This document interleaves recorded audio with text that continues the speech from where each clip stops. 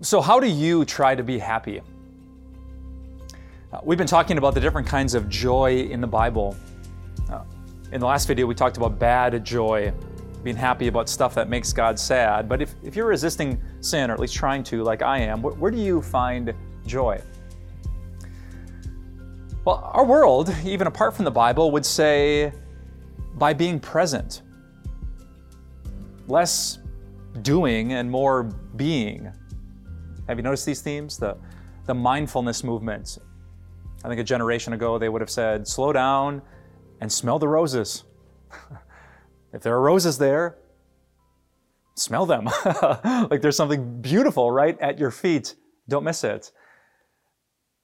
And that's actually really biblical advice. We sometimes think as Christians about happiness being in Jesus and in forgiveness and in heaven. Those things are true. We'll get to that. But the Bible often speaks of the joy of some of these temporary blessings that God gives us in the moment. Now, let me read to you a passage from Acts chapter 14. The Apostle Paul was speaking to people who had very little church background. They were kind of pagan people from the Greek cities of Lystra and Derbe. And in speaking to them, Paul said, God has shown kindness by giving you, what do you think comes next? His Son? Forgiveness? Salvation in Jesus' name? Those would be good answers. It's not what Paul said. God has shown you kindness by giving you rain from heaven and crops in their seasons. He provides you with plenty of food, here it is, and fills your hearts with joy. Where does joy come from? How do we get happy in a biblical sense? Well, part of Paul's answer is rain, crops, and I love this line, plenty of food. Yes, God has eternal happiness for us waiting in heaven, but right here and right now, He is doing a million things that if you're mindful of them, if you're not racing through the day, if you can slow down, not just to smell the roses, but to experience His glory, it can make you really happy. This actually happened to me the other day at a home improvement store.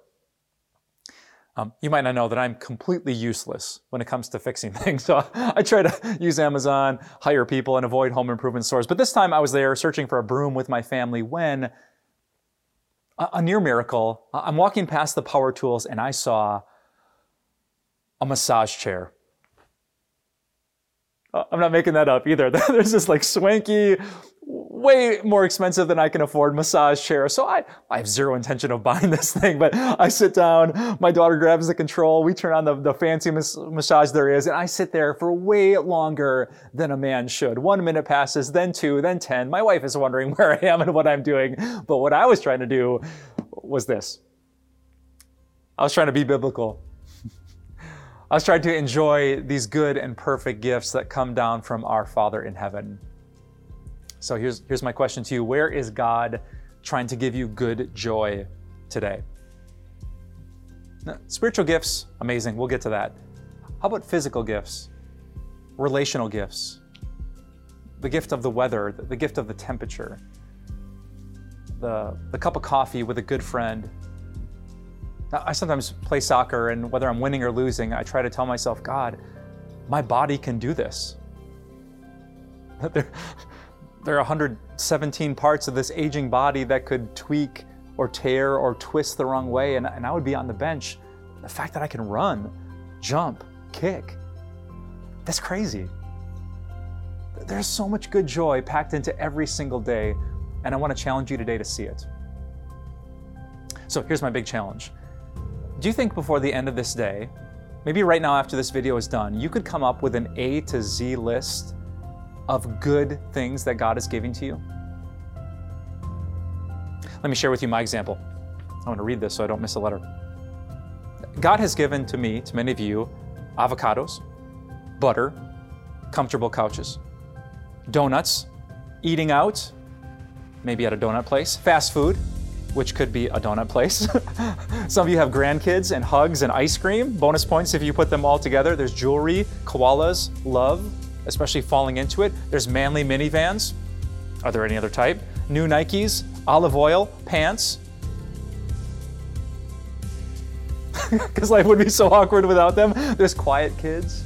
Wouldn't that be amazing? Rainy day naps, steaks on the grill, Ticket to Ride, my favorite board game, unicorn jammies, vacations, Wi-Fi, Xanax, yoga pants, and zucchini. Genetically modified to taste like a donut. Right, A to Z. I mean, one thing on that list would bring me so much joy, and I have a hunch that God has given you way more than one. He fills our hearts with joy. He has sent down testimony from heaven, Paul preached, and the plenty of food, the crops, the rain, all of it. Jesus' half-brother James would say, every good and perfect gift comes from above. So be mindful of it. Be present. Slow down, busy Christian. Smell the roses. And you'll experience what your heart longs for. Joy.